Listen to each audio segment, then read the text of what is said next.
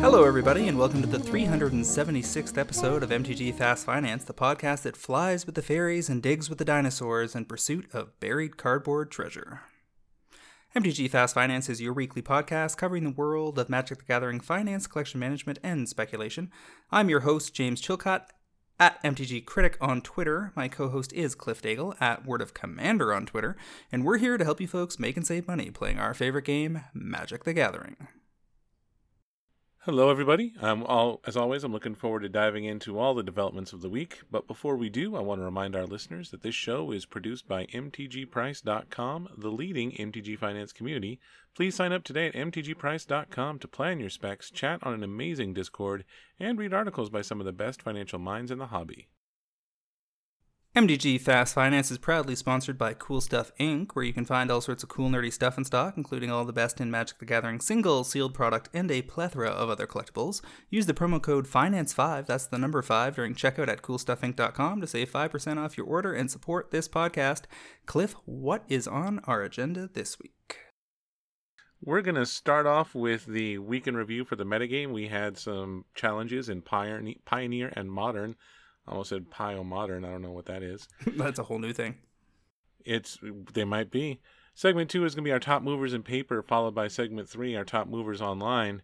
In Segment 4, you and I have cards to watch, and then we're going to close out with our topic of the week, which is planning for Ixalan and Eldraine.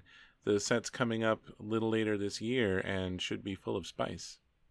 Kicking things off, we'll jump into this metagame week in review over on Magic Online, the Modern Challenge this past Saturday, May 13th. Whole thing was taken down by Sultai Shadow, a new incarnation of a Death Shadow brew that is leveraging the presence of 4 copies of Invasion of Ikoria, the out of March of the Machine. And this one's got some really cute play patterns, because you can go do things like turn 2 Invasion for Dryad Arbor. You're up to potentially 3 or 4 lands on the next turn, and then you Invasion again and get Hexmage and take the counters off the first Invasion. You can indeed, this is one of the things that got Green Sun Zenith banned, is the fact that you can turn 1 Green Sun Zenith for the Dryad Arbor, which makes it really powerful acceleration. So being able to do this, albeit 1 turn later, it's still quite powerful, and I'm not surprised to see people trying to break cards that let you tutor through your library like this. It's also funny because we had a discussion during the EDH games with the Pro Traders this weekend where people were making fun of Tarmogoyf, but here we have it taking down the challenge, so it can't be that dead in the water. Oh, it's a new card type for Tarmogoyf, isn't it? Exactly. Oh, so Tarmogoyf is even bigger now. Spicy. I like it. It's also got all the cute stuff that variants of this deck have done before, where they can dress down their own creatures, because Death Shadow is a 13/13 for 1 if it has no abilities. So it might be a 4/4 or something, and then you dress down, it becomes a 13/13. If they left their defenses down, they might just die. Oh my goodness gracious, that's an enchantment with flash, so it just, wow, for 1 turn you just break some giant face. Yep. I love that. And the other thing is amazing. That also might, if for some reason you don't want to swing at your opponent for 13, you could hit Invasion of Ikoria and drag things out and give them a less merciful death, where the flip side of that lets your creatures deal damage as though they weren't blocked or something, doesn't it? Right. It's an 8/8 that gives you that pseudo unblockability. They block it, but you still assign the damage to them. So very curious to see if this will be the default version of Death Shadow's decks in Modern, and whether this was a one-off for the weekend or we're going to see a whole bunch of it. Probably the bigger story here, at least so far, is that Hardened Scales was 3 of the top 8, 2nd, 5th, and 6th, all running 3 copies of Ozolith the Shattered Spire. You know, we flagged it as a card, one of the few cards in Mom likely to make it into Modern, and indeed it did. It's not a 1 or a 2 of. They're running it as a 3 of. It's that good. In fact, they're running more copies of this than the original Ozolith, which is typically 2 copies to the 3 of the Shattered Spire. I also ran this in EDH this weekend in my Atraxa Counters Matters build, and it did a ton of work interacting with other creatures that move counters around. So, very good card.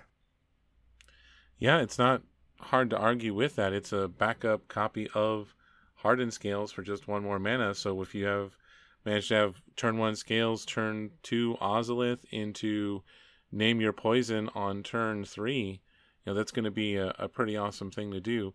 I always love when random uncommons that you could build a whole draft deck around make it as a 4 of in constructed formats. Patchwork Automaton is just amazing, and I'm glad to see that little guy get a spotlight.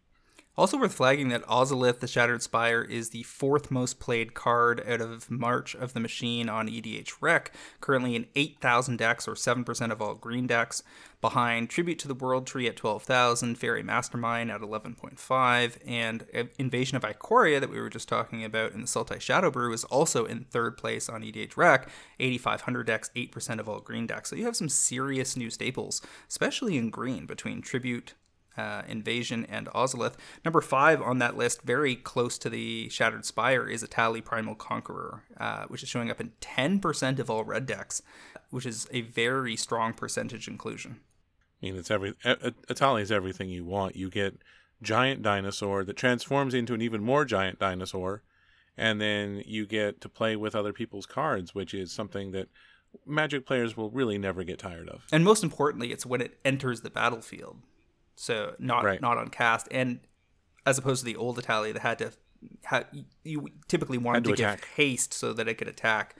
Right. And this is casting all of the cards off the top, and then you have the Blightsteel potential, which is just ridiculous. You can also blink Atali and make it extra nasty. That's why Twin Flame was so popular, and why it showed up for 3 or 4 why weeks the in a row foil on etched our was top going numbers. at. People were going after the foil etched. That's right. And 7th and 8th was Black Red Scam here, and Creativity was 3rd and 4th. So almost aside from the updated scales brews, half of this top 8 is predicated on strategies that didn't even exist 24 months ago in this format. Kicking it on over to the Pioneer Challenge from this Sunday, May 14th, it was Black-Red mid-range, the ever-present Black-Red mid-range in 2nd, 4th, and 5th for this Pioneer tournament. Blue-White Control was in 3rd with 3 of the 5 mana Teferi, 4 the Wandering Emperor, 3 Temporary Lockdown. Very interested to see the Lockdown take hold with Blue-White Control and Pioneer, as I've been running on an Historic as a 3 of for ages in my Esper Angels build. And we've got Mono Green in 6th with 3 Pelucanos Reborn as fresh action, Blue-White Spirits in 7th, and another Black-Red mid-range list in 8th. This one, though, was taken down by, matching spice to the Sultai Shadow in the Modern Challenge. We've got 5-color Niv Mizzet making a reappearance, but it's not just 5-color Niv, it's 5-color Niv Eorion with 3 Niv Mizzet Reborn and 1 Niv Mizzet Supreme, which is another Aftermath card, if I'm not mistaken. Right. It's the same casting cost, flying hexproof from monocolored, so you can only take it down with 2 colored spells, and then each instant in your graveyard, instant and sorcery in your graveyard that is exactly 2 colors has Jumpstart, which is a pretty awesome thing to do with Bring to Light, because while Bring to Light wants you... This is a Bring to Light deck, right? Oh yeah, 4 Bring to Light. Because while this Bring to Light wants you to use all 5 colors to cast it, the spell itself is only 2. So your first Bring to Light goes and fetches Niv Mizzet Supreme, and then you can immediately, on your next turn, cast it again for the cost of discarding a land. And given that Leyline Binding is a really big piece of removal these days, the hexproof from monocolored is no joke. It also naturally dodges Fatal Push, and a lot of the red spells are not going to be able to deal with the 5 toughness. So this is a fairly resilient creature, and yet another version of Niv Mizzet that's going to do work. Like against a mono green deck, what is it going to do against a resolved card that has hexproof from this? It's not protection. It's very important to note that you can't just stick this in front of Pelucranos and call it a day, but it does have hexproof, which will render it immune to the spells and effects. Yep.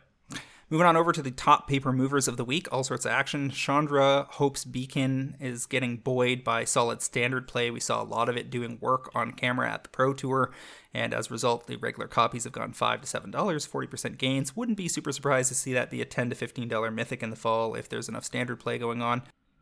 I actually wrote about it on Friday, so yeah, I'm not surprised either. Gotcha. Sliver Legion number 1149, because there's been a couple printings in Secret Lair. I think this was the art. No, the 5-color Secret Lair drop. Oh, that might be That's what I'm true. trying to say. Yeah, that might be true. The copies went $13 to $19. It's hollowing out ahead of that Sliver Commander Masters EDH deck that's coming out in a few months. We've got Sigarda's Aid foils out of Eldritch Moon going $20 to $30 on the back of being in 46,000 decks on EDH Rec, as well as a Hammer Time modern staple. And just hasn't seen that many printings in fancy versions, if I recall correctly. Yeah, no, it hasn't. This is a card that somehow has avoided the special printing so far for whatever reason. We think that they're going to reprint everything eventually, and it's true, they will eventually print everything again. But this particular one has just had the original Eldritch Moon and then a Commander Legends reprint, but nothing with a fancy frame. Definitely have a sense this could show up in Commander Masters. Definitely a seller for $30 foils, $30 plus. It's not going to dodge a reprint forever. It could also show up in a Secret Lair with borderless art anytime. We've got Skithiryx, the Blight Dragon Halo foils out of the Multiverse Legends mom stuff that was just released less than a month ago, and going from $45 to $70, nearly hollowed out on TCG Player. Early Halo foil targeting pretty clearly. It's a card that's in 20,000 EDH Rec decks. Anybody that's building Poison Brews usually wants a copy of it, and the Halo foils are the hardest to pull. Definitely a trend line developing over the last 12 months or so, where speculators and vendors are getting a sense that it's relatively safe to go in early on the really low pull rate premiums out of the standard sets, because there's just isn't enough of them for the price to get pushed down if there's a solid play pattern in place. And in terms of exactly how rare it is, if you were subscribed to ProTrader, you would have known last week that these Halo foils are 1 in every 360 collector boosters for the set, which is thousands and thousands of dollars that needs to be spent to find any given copy. And the other thing is that the serialized card prices from Mom for the key cards have held up pretty well. So they don't really put any financial pressure on the Halo foils. It's just like an entire different price tier. If we go back as far as something like Neon Dynasty and look at the Wandering Emperor showcases, those have drifted down from about almost $200 at their peak down into, they've been relatively flat around 110 for better part of 6 months. But those are getting pretty tough to find. There's only 24 listings left, pretty steep ramp up to about 150 plus. And I will not be surprised at all if another year out, these are back at $200 and more, because given that standard is 3 years now, so Wandering Emperor is going to be in play in white builds for a while, forever. In blue white control and Pioneer, it's played. It does show up in blue white and Esper control and Jeskai control builds in Modern, which is a little bit on the fringes. You don't see a lot of blue white control in Modern these days, but there's also the EDH play where it's got very solid stats as well. Not to mention it's a beloved piece of anime art, I think Haruya has the set foil version, because that was the desired version of Japan to come out of draft and set booster boxes as opposed to the collector boosters. Those are still pushing $2,000. So one thing, I was looking at the wrong row in my spreadsheet. The Halo foils from that Multiverse Legend sheet actually comes out to every 750 collector boosters. Yeah, that's quite a lot. So heading over to the next card, we got Undying Malice Silver Screen foils, 14 to 22. Got to think that that's black-red scam, and speculators that are aware of that deck looking for black-red scam targets. We just saw that it put two copies of the deck in the top 8 of the Modern Challenge on the weekend. And those silver screen foils, as we've seen in the past, are relatively scarce due to the set not being well received, not particularly broadly opened. And as a result, people have been able to corner them alongside Surge foils and Halo foils and all the rest all the way through the year. We've got Magma Opus regular copies at a Strixhaven, 4 to 650. That's the creativity decks in Pioneer that's driving that.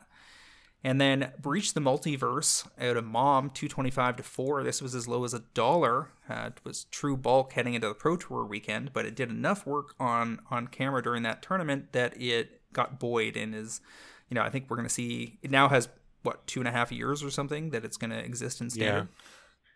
This is going to be a card you deal with in Standard for a long time, and it's going to be a reason that a lot of decks want to keep a counterspell around or some kind of graveyard interaction. Escape to the Wilds, foil extended arts out of Eldraine, $15 to $28. Pioneer Modern Fringe use. It's also in 21,000 decks on EDH Rec. I just sold one the other day for, I think it was $18. If you cracked Eldraine collector boosters, which was the original collector booster, probably had a couple of these sitting around, and it would be a good time to list them. Can't argue with that. It's exactly where you want to be. If you've got it, get rid of it. Do you think it's a card we'll see? If you haven't played this card, you don't think it would be as good as it is, but it's amazing, especially on turn 5 if you haven't played a land yet. Yep. And then tapping into the themes of our topic of the week, Temple Altasaur, a 5 casting cost dinosaur that reduces all damage to dinosaurs to 1, went 9 to 25 in foil, presumably because people see Ixalan coming down the pipe this fall. And we have Nissa Resurgent Animus Retro Frame here, and I forgot to fill in the final details. I think it was as low as $35 as inventory started to get loaded and got up to about 65, something like that. It showed up in early Modern testing. I was watching Aspiring Spike play a brew this afternoon where he ended up playing against a Elementals deck where they played Nissa, then they cracked a fetch. Nissa got 2 mana, they cracked the remaining land, and they had gone to they get to go pull the next Elemental, I think it is. That's how that works, right? Elf or Elemental card. Right. Off the top of their deck. So in a deck that just had Solitude or Fury, you'd be guaranteed to go find one. And in the deck that has all elementals, they're all pretty good. I think they hit a Risen Reef and then cast it. So in the one turn, they managed to get a Nissa and a Risen Reef on the table, and they had Fury and or Solitude presumably in hand to be discarded with 4 or 5 cards left in hand. So Nissa's looking pretty good. And I think this Aftermath is very likely to play out kind of exactly as we called it. It's a bit of a wonky set in terms of being so small and having so many variants of the same cards, and certainly any of the cards that don't see broad play patterns, there's just going to be way too many copies of those cards sitting around. But there's also, because it's not being particularly well received and may not be broadly opened, same as with Double Feature or something like Battle Bond, that's the circumstance where you can end up with 4 or 5 of the cards in the set doing very, very well very, very quickly. Because if people go, oh crap, I missed that, that's actually a potential Modern staple. And keep in mind that this is a unique set because it is not Commander only. It's standard and legal. Beyond. So if these cards get popular in any combination of Standard, Pioneer, Modern, Legacy, EDH, 2 or 3 of the above, then they have spike potential. And we've already seen 4 or 5 of the relevant Halo foils from this set spiking over the weekend as people just decided to go target them early. Again, very low enough drop rates on that stuff, even with all the variants, that the Halo foils are a decent play. Finishing up our list this week is a perfect example of that. We have Plarg and Nasari Halo foil. This is a card I flagged to the pro traders when it was leaked, saying, this is better than you think it is. This card can do some work in Commander for sure. I don't know if it's going to see play anywhere else, but in terms of being a Commander card, it looks very reasonable. It's a 5/4 for 5. At the beginning of your upkeep, each player exiles cards from the top of their library until they exile a non-land card. An opponent chooses a non-land card exiled this way. You may cast up to 2 spells from the others. So it's basically like a weird fact or fiction every turn where you're getting to see the top card of everybody's library, the best card you get denied, and you're hoping that the other 2 don't include any lands, and you're going to get 2 free spells a turn. Yeah, you can only cast spells. You can't get any lands off of them. Right. That's an important detail about this. But it's neat. It's super neat. But like I was saying before with Itali, we love playing with other people's entire deck. And this is one of those cards that will allow you to do that consistently. And it's a shame that this isn't blue for whatever the enchantment is that gives you a second upkeep. I was just thinking of that myself. Is that Paradox Haze? Paradox Haze is what it's called. Good memory, bud. There's other ways to copy this triggered ability, but Paradox Haze is just a neat card that does cool things with something like this. Oh yeah, Strionic Resonator likes this too. Now, is this a $70 foil? Maybe not. Currently, the lowest price copy is about $40 with shipping. There's only 8 listings left after people went after the Halo foils at prices as low as $6 over the weekend. So this is just the quick flip brigade, right? Like they're hoping that the hype will be enough around the card for enough days that they can get their copies in at 6 to 15, flip them out at 25 to 30 as the lowest price on the platform at the time, and then just move on to the next thing. They don't. It's not a commentary on whether or not they think this is a EDH super staple by any means. It is a supply play. I mean, it takes 180 collector boosters of Aftermath to open one of these in Halo foil. So that's a lot of product you have to churn through in order to grab just one. So you can imagine how many have been opened to this point. And if there aren't that many put into circulation, there just aren't that many to be had. It's not like people are going to be sitting around like, ooh, I can't wait to crack Aftermath. That is not what vendors are really telling us at this point. And it's not a draftable set at all. No. So, in fact, drafting it would probably be pretty funny. Like, would make for good YouTube content because you just like have 8 card packs. so many copies of the same card. You'd also have like wild. 6 Nissa Resurgent Animist in your every deck. Okay, so over on EDH Rec, the top 5 cards from the set so far, with very early stats, everything's under 500 decks so far, is the Kenrith's Royal Funeral is number 1. Nissa is number 2, Plargan Asari number 3, Sarkhan Soul of Flame number 4, again heading into the Dragon later this summer. Calyx Guided by Fate is number 5. So that's where things stand there. I think that if you can quick flip this stuff, cool, but eventually I expect most of these early specs to get overwhelmed by cheap mass crack jobs by the gaming company and others. So it's not something where I recommend you be the last person standing. Over on Magic Online, segment 3, we've got big movers of the week as Invasion of Gobakon out of March of the Machine, 0.75 ticks to 2.14 ticks, 185% gains on the back of Standard and Pioneer play. We've got Undermountain Adventurer out of Commander Legends Battle for Baldur's Gate, 0.57 ticks to 1.65. That's going to be legacy play, driving that 190% gainer. And then Invasion of Ikoria on the back of that Sultai Shadow Modern Challenge takedown, going 0.33 ticks to 2.31 for 600% gains. And I have to guess that there are at least a few pro traders that were taking a flyer on this card early and are set up to do pretty well, selling back to the bots. Would you, like, if you bought in at 0.3 ticks, you're definitely selling at 2.3. But, I mean, we're not really opening as much March of the Machines online anymore. Is there a case to be made that this is a hold until it shows up in a treasure chest or something? This is going to be standard legal, like, until we're ancient, man. On Magic Online, what matters is how long it's drafted without being interrupted, for the most part. And then how many formats have the card in demand. Currently, it looks like we need that Sultai Shadow deck to keep doing well in Modern to complement potential Standard and Pioneer play.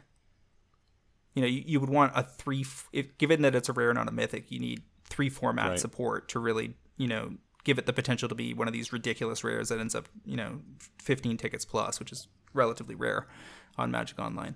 So is it reasonable to get out at 2.3? It is, especially if you don't believe that the Sultai Shadow deck is more than a blip on the radar. Okay.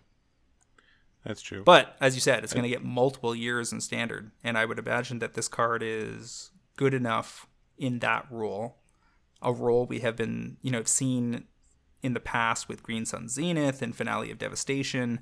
The green creature tutors are rarely bad at this casting cost. And given that this one can flip into a game-ending attack condition, I suspect that it's got a home in at least Standard and Pioneer. And certainly does in EDH, as we saw it as the top 3. The Hex Mage interaction is just so dang cute if you've got the second battle to go find. I love it. Well, and there's other cards that can do that, like Hex Parasite and some others. And I'm sure in the future they're going to print some other stuff because they want the battles to be good, and they're planning on printing more. I suspect we're getting more as early as Lord of the Rings, where it makes perfect sense to include them. And cards that interact with battles will therefore continue to be a developing theme. All right, moving on over to Cards to Watch, segment 4. I'm going to kick things off with my first selection of the week, Etherflux Reservoir Schematic Foils out of Brothers War Collector Boosters. One of the few schematics that I think actually looks better than the straight-up retro frame. For instance, I think the Mox Amber looks better in retro than the schematic. And it was printed as a mythic here, not a rare, as it was in its original printing in the Kaladesh block. There's only 30 listings of these left, and that's just 6 or 7 months out from a release, right? So... Right. 30 listings, no major walls. I think the most copies anybody has posted to TCG Player is 3. Relatively flat, around $20 for the first 10 listings or so, and then starts to climb up towards 30. I think it's very likely, given that this is, EDH only play for the most part, but it's in 118,000 decks on EDH Rec, so it's safe to say that that's an EDH staple.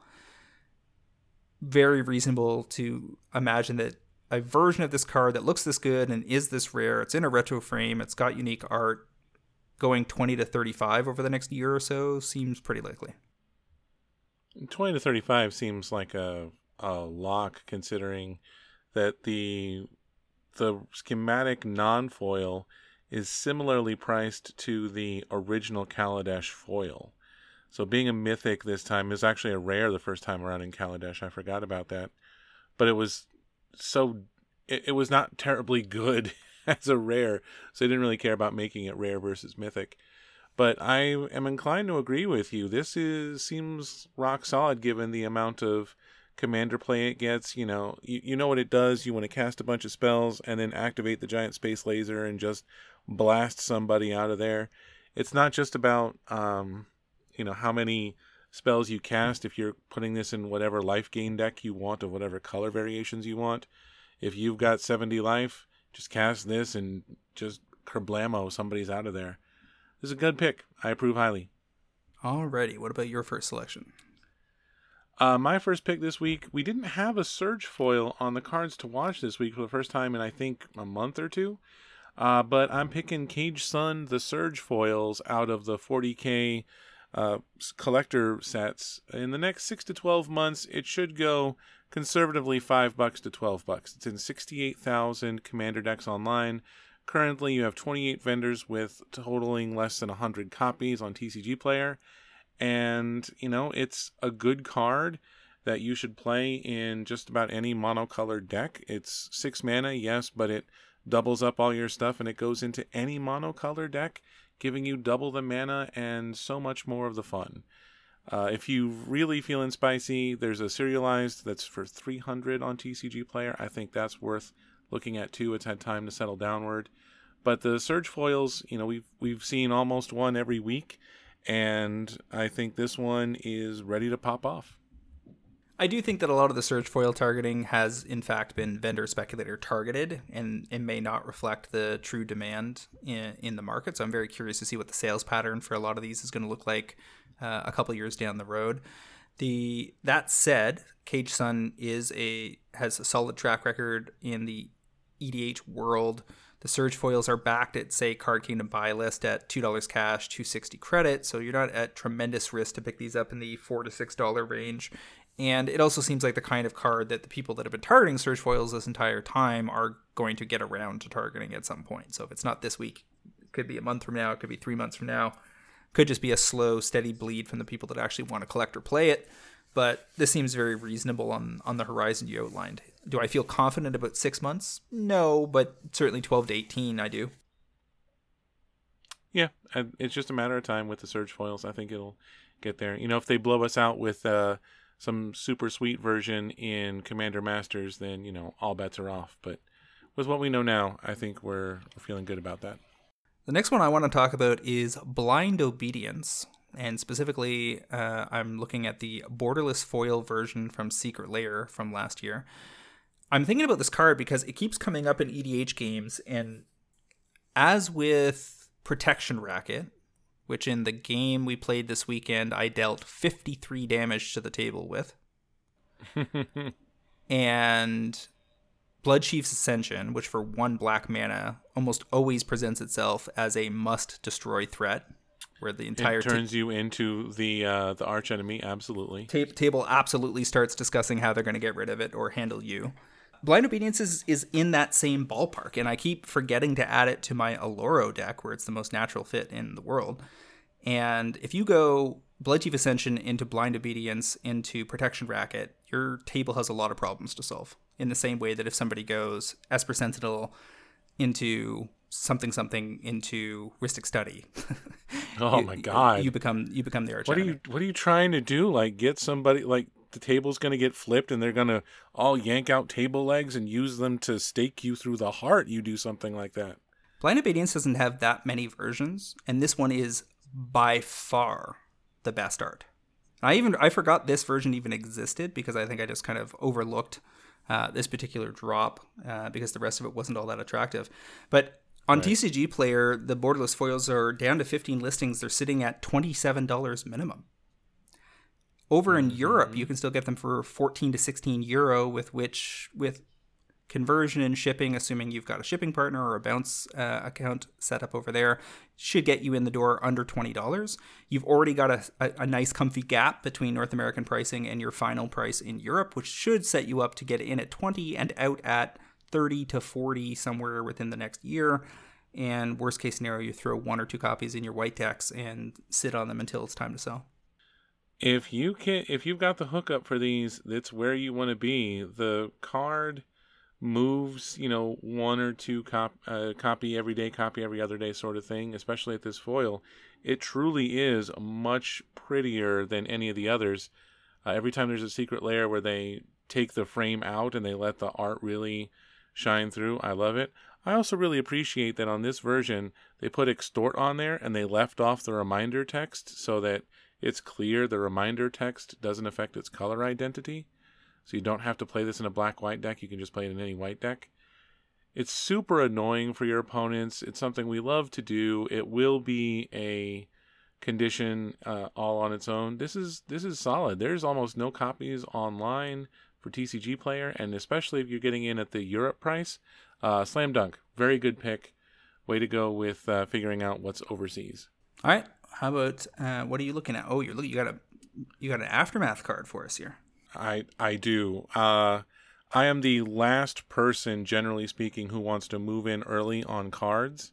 I have written repeatedly about don't do it, and I am breaking this rule because Karn Legacy Reforged scares the bejeebers out of me.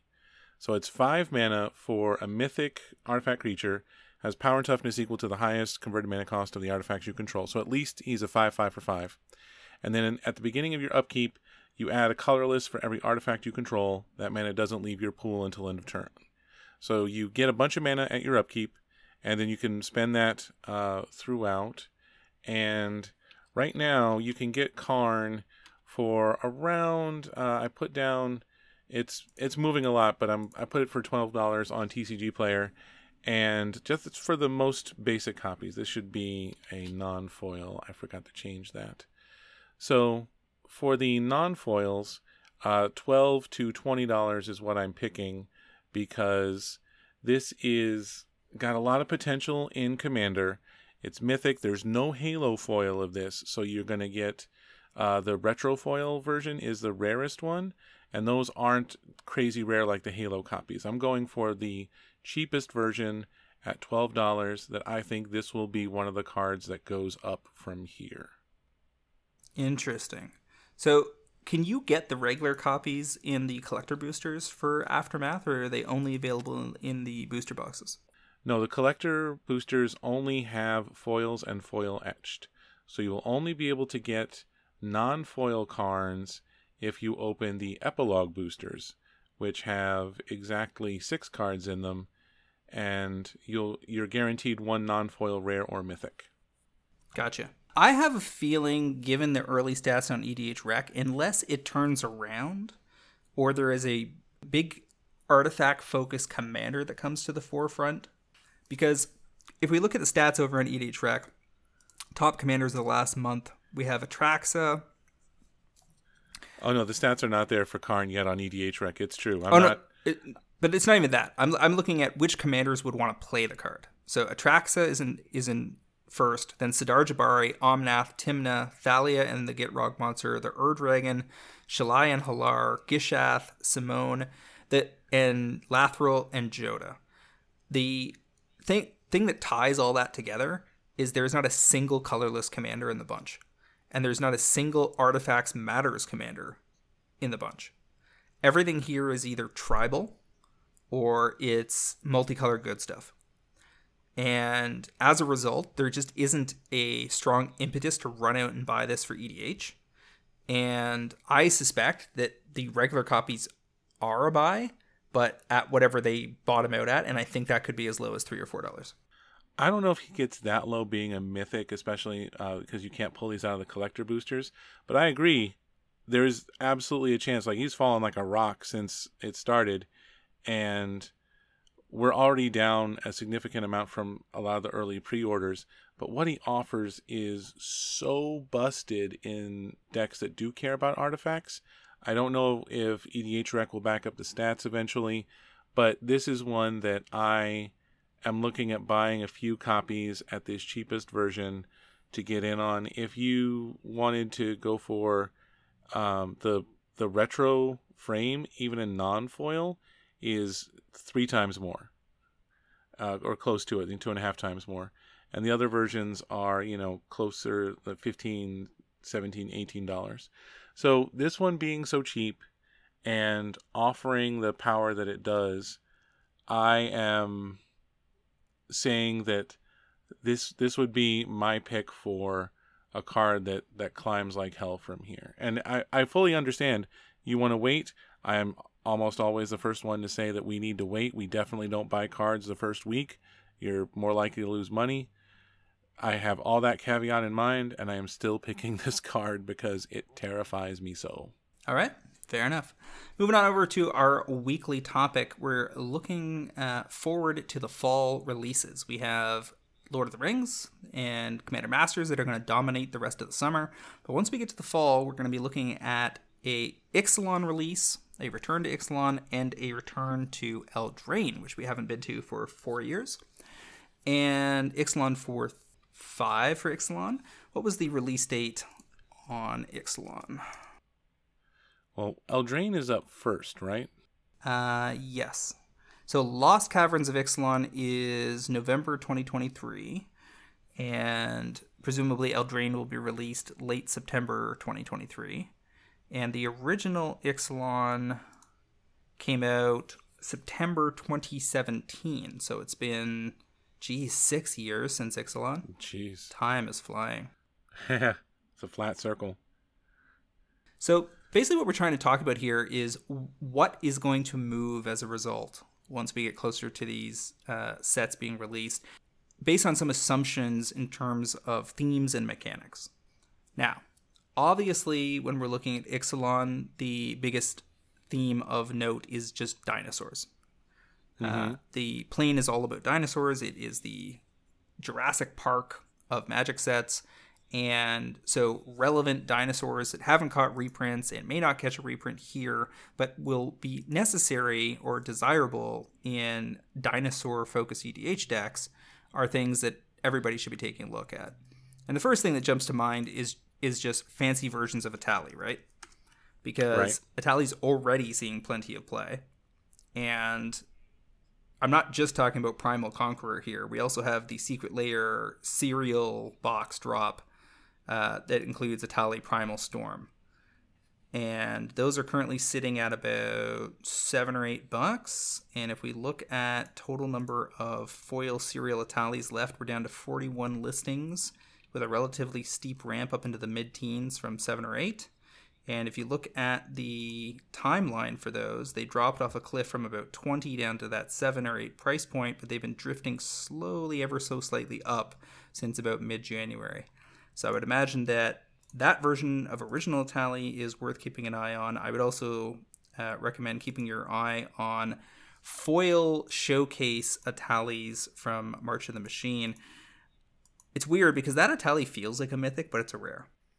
Yeah, it seems like you see it all the time in assorted drafts. I'm also not in love with their choices for the Multiverse Legends Ixalan theme cards. Presumably this is the showcase style we're going to get this fall. I think it's like a preview. And right, with the coin looking ones. Yeah, I don't love it because thematically it works, but in terms of presenting the baddest dinosaur in the land, you really want to see it in action. Like you want to see it stomping shit or eating something, or a big dinosaur getting caught in the teeth of an even bigger dinosaur is like the classic jump scare for this kind of thing. And I just don't think it works. Like I think the art on the default Atali is actually more dynamic. And it's true on both sides of the card too. It's a flip card and they use the same style on both sides.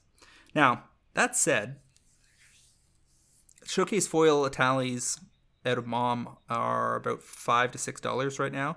I could easily see those ending up $15 if there's a bunch of dragon hype in the fall. So Gishath is the most popular dinosaur commander. That's the one, the 8 mana 1 trample vigilance haste when it hits somebody, reveal that many cards, put any number of dinosaurs onto the battlefield and the rest on your library. Do you think they give us something better? Reprint is also, with Commander Masters coming up, there's a strong target for a reprint. It's already a $30-odd card. So I think that we're going to get some reprint of Gishath before too long.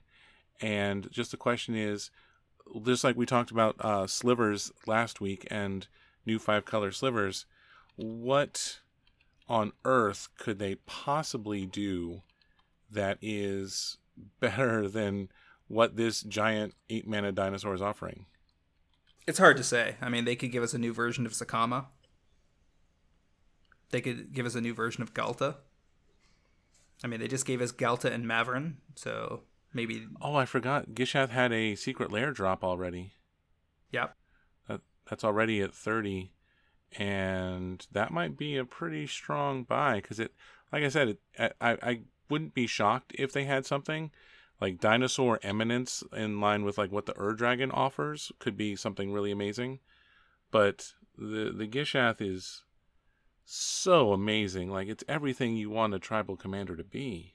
The funny thing about that foil etched version of Gishath is that it got down to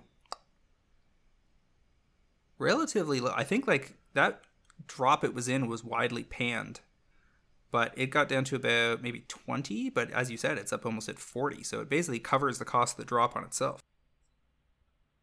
It doesn't look like it's available in foil either. Foil Is etched. this a drop? I think it was only... Oh, that's right. Stupid TCG. And it's a unique foil etched. They've called like 5 different treatments foil etched. I'm pretty sure this particular drop is the only drop ever, and the only set of Magic cards ever that has this particular treatment, if I remember correctly. It's like a sparkly etching. There's so many cards to keep track of. Oh yeah, it's crazy. So yeah, I could see the foil etched Githash being under some pressure for sure. There are plenty of copies. I think I see Oko here with 20 copies listed at $40, so he will certainly be hoping it moves. I see another Pro Trader here with 4. There's plenty of Pro Traders on the TCG Player vendor list for this card. All people that bought the Secret Lair. It's moving a fair number of copies, though. People are either planning ahead for dinosaurs, but there's a lot of sold copies between $35 and $40. Mm-hmm. So I think that even if they give us a better dinosaur commander, which is entirely possible, this would still be a card you would put into the deck. I shudder to think what dinosaur they would give us that didn't have this. Maybe we're going to get a 5-color dinosaur, because there are dinosaurs in other colors. There was the primal ones in blue and black, but I don't think there's anything else really notable in those colors. All the fun is in these 3 colors. There's a vendor with 32 copies of Regisaur Alpha at $4. But if somebody bites that off, we're down to 16 listings and a ramp that says to me it's going to hit 10 to 15. And this very much to me looks like a card they will not reprint unless there is some kind of subset that includes prior dinosaurs. I'm not sure the dinosaur pool is deep enough that they need to go there.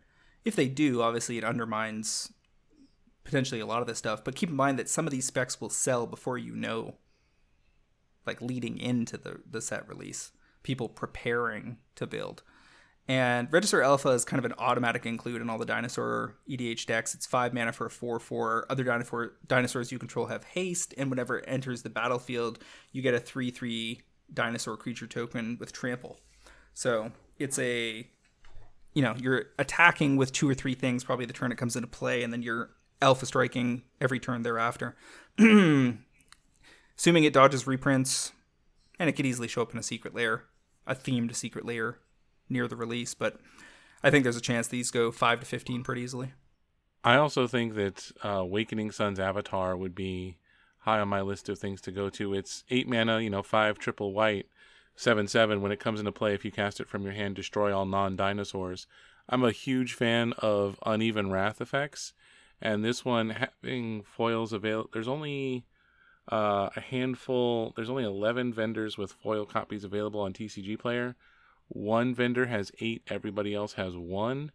That's something that could be snapped off pretty easily if you think that the foils can be a $30 or $40 card.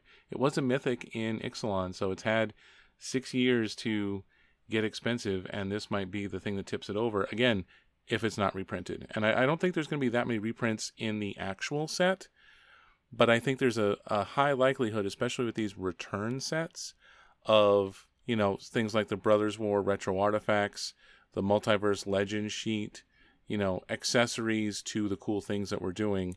It seems likely, right? Something at minimum. At minimum, a themed secret lair. At minimum, a secret lair. I would agree with you on that. This is a strong candidate for a secret lair, considering its current price and what it offers. And fall sets usually get a strong subset. Like we got Legends in Dominaria United, and we got the Schematic Artifact and Serialize in Brothers War. So would be fairly surprising for them to not do something on that level. Again, I don't think Dinosaurs is a particularly deep pool, but they also have Vampires as a sub-theme, an Ixalan, and, the Merfolk. Yeah, the trick there is that the Merfolk on Ixalan are blue-green, so you'd want to be looking at which blue-green Merfolk might matter the most, because there's a blue-green Lord, Merfolk Lord, I think, from original Ixalan block that's of relevance. And the trick with the Vampires on Ixalan is that they're white. So, yeah, that could breathe new life into decks like Edgar Markov, where getting extra white vampires in the deck that are solid 1 and 2 drops is never frowned upon. Now, if we look over at Throne of Eldraine, one of the most busted standard sets ever to be printed, with a ton of banned cards, not the least of which is Oko, possibly the most dominant planeswalker of its era. The key mechanic that they introduced in Eldraine originally was, of course, the adventures, where you can cast the creature out of your hand for an adventure cost, and then later cast it for its normal cost, right? Right. You send the creature on an adventure. It's exiled until you recast it. And in Pioneer, for instance, Stomp / Bonecrusher Giant, probably the most played overall. Murderous Rider saw tons of play in Standard at the time, and is a card that shows up here and there in EDH. Brazen Borrower, of course, does show up in some even modern lists here and there as a 1 or a 2 of. I think there was some Fae of Wishes decks at some point as well to go fetch stuff out of the sideboard. Yeah, Crashing Rhinos, I think, is a modern deck that still runs Borrower. And so yeah, I'm curious whether we will get more adventures, or whether they will just introduce a completely new mechanic along similar lines.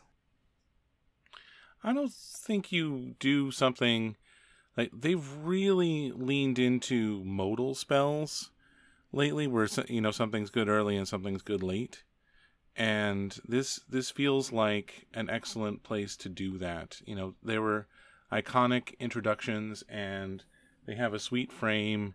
They're ready to go. People are used to this, and I think they're going to lean hard into the adventuring. We'll probably also get some of the tribal stuff. This was also had the thing where if you spent mana of one color, they might not go back to that one. I forgot what that mechanic was called, but where if you spent 3 mana of one color, you got some bonus to do the thing. Oh yeah, that's a pretty weak one. I would imagine they'll skip that. Yeah, but I think adventuring is really strong and allows for people to gives you something to do early, something to do late. It's like Kicker. Every mechanic is Kicker. This is just a different version of it. It leads me to wonder if they do go back to adventures, whether something like an Edgewall Innkeeper, where foils are currently like 10 to 30 cents, will end up being a buy list play. That's the 1/1 for 1 whenever you cast a creature spell that has an adventure draw card, and it was a constant staple 4 of in Standard while it was legal.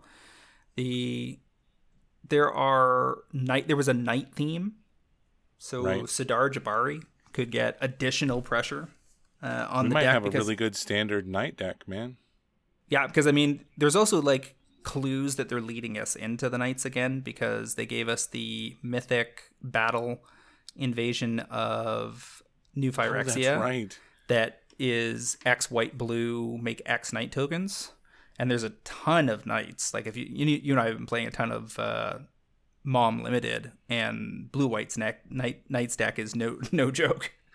No, that Lord plus Tapper is ridiculous. Yeah, there was a Numot the Nummy draft where he got like multiple copies of it, and I think a pro trader posted a blue white Knights deck where he got 7 copies of the Lord. Said it was the easiest. That's right, I saw that. He said he was like the easiest 7-0 he'd ever gotten. Man, oh man. So we've got clues about the Knights, and like you said, Sidar Jabari is already popular. Last time the Knights were black, red, white, weren't they? Yeah, because you had yes. Tournament Grounds, the land that tapped for Mardu colors. So if they don't, the key will be to watch if they keep doing Knights in blue-white, if they decide that the Knights just are going to be a sprinkle in white and then some stuff in other colors. Maybe we're overdue for a 5-color Knight Commander, but that's unlikely right after Sidar Jabari. I think that's entirely possible. Yeah, there's a lot of cool Knights out there. But that would only put more pressure on things like Battle Angels of Tyr as Knight Angels that would have fresh demand, and Adeline for Splendid Cathar, because it's just a strong card in general, does a lot of work in mono white decks in Standard, and I think in Pioneer as well. And I think it even gets played in some versions of like Humans, even though Humans is kind of fringe in Modern these days. So yeah, I can see pressure on the fanciest available versions of Adeline. Yeah, Adeline is a disgustingly good card, so I would not be surprised to see pressure on that. I think the double feature foil is already silly expensive, but there's other versions that can climb up there to join it. Doesn't seem like we have to worry about a subset in the Eldraine Standard set that's going to include the Great Henge, because we know the Great Henge is already being reprinted in Lord of the Rings. I wouldn't be too shocked at a double tap, but considering its staple. No, I don't see them. I don't see them going after a banner mythic twice in 6 months. That doesn't make sense. It's not a necessary card in Pioneer or anything. Like even the mono green builds in Pioneer don't run it. Which is wild to think that there's a mono green deck with giant creatures that doesn't want to play the Great Henge. Yeah, they just don't need it. They're perfectly capable of doing damage on their own. Just don't need it. I would imagine that we're going to get desparked versions of the twins.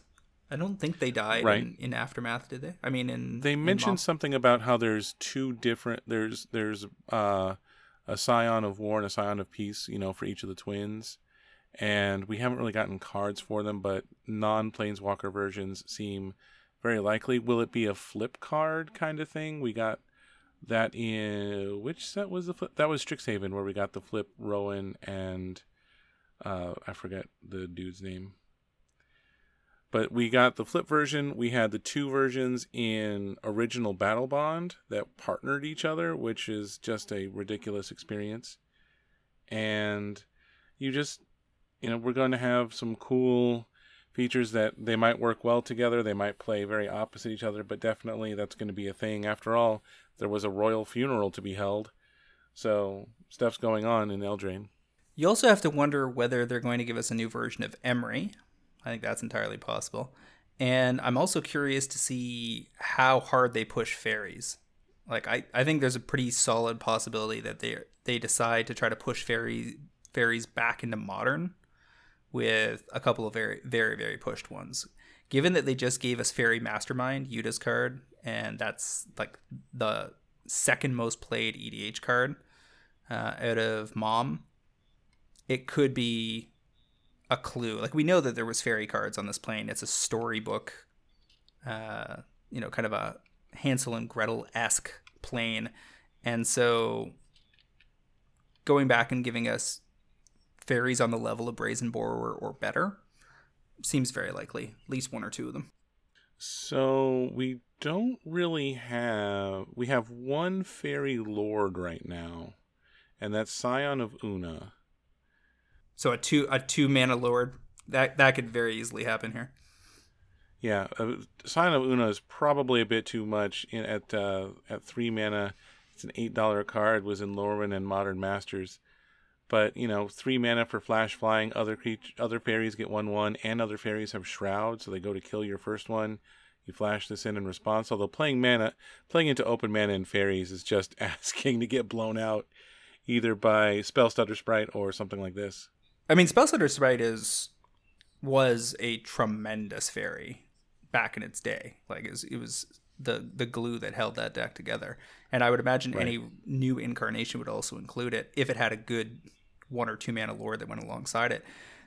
They could do a lord that only pumped the offense. They could do a revised version of Bitter Blossom, which is kind of completely unplayable in Modern. Give fairies a second Bitter Blossom to play with. Are you crazy? I think they would be like blue-black, make a fairy every turn, lose a life. And when fairies hit opponents, you draw a card. For 2 mana? Yeah. They could print that. That seems overpowered, but I see where you're coming from. There is also what if it takes 2 life or something? Like, they could tweak that so that the massive upside also includes a greater downside.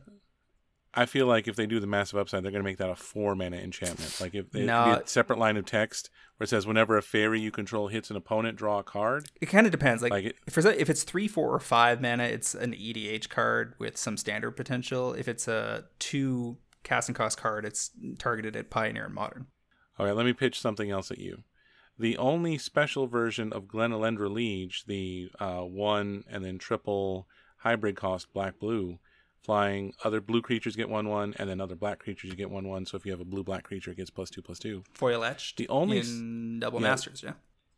In Double Masters it was a foil etched in the Double Masters 22, available for around $2. Are you tempted?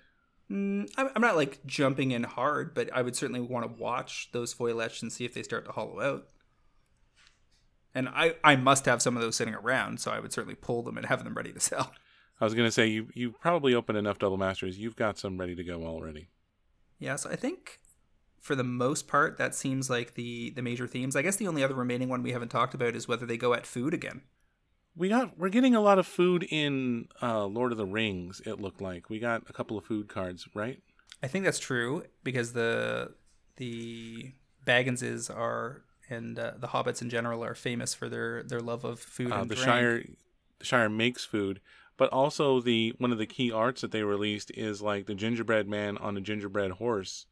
So I would imagine food will be a thing. Which looked like it was going to be a gingerbread knight, which will be hilarious. Gingerbread knight is absolutely... I'm sorry, that's probably the gingerbread woman, I'm guessing? I can't really tell from this art.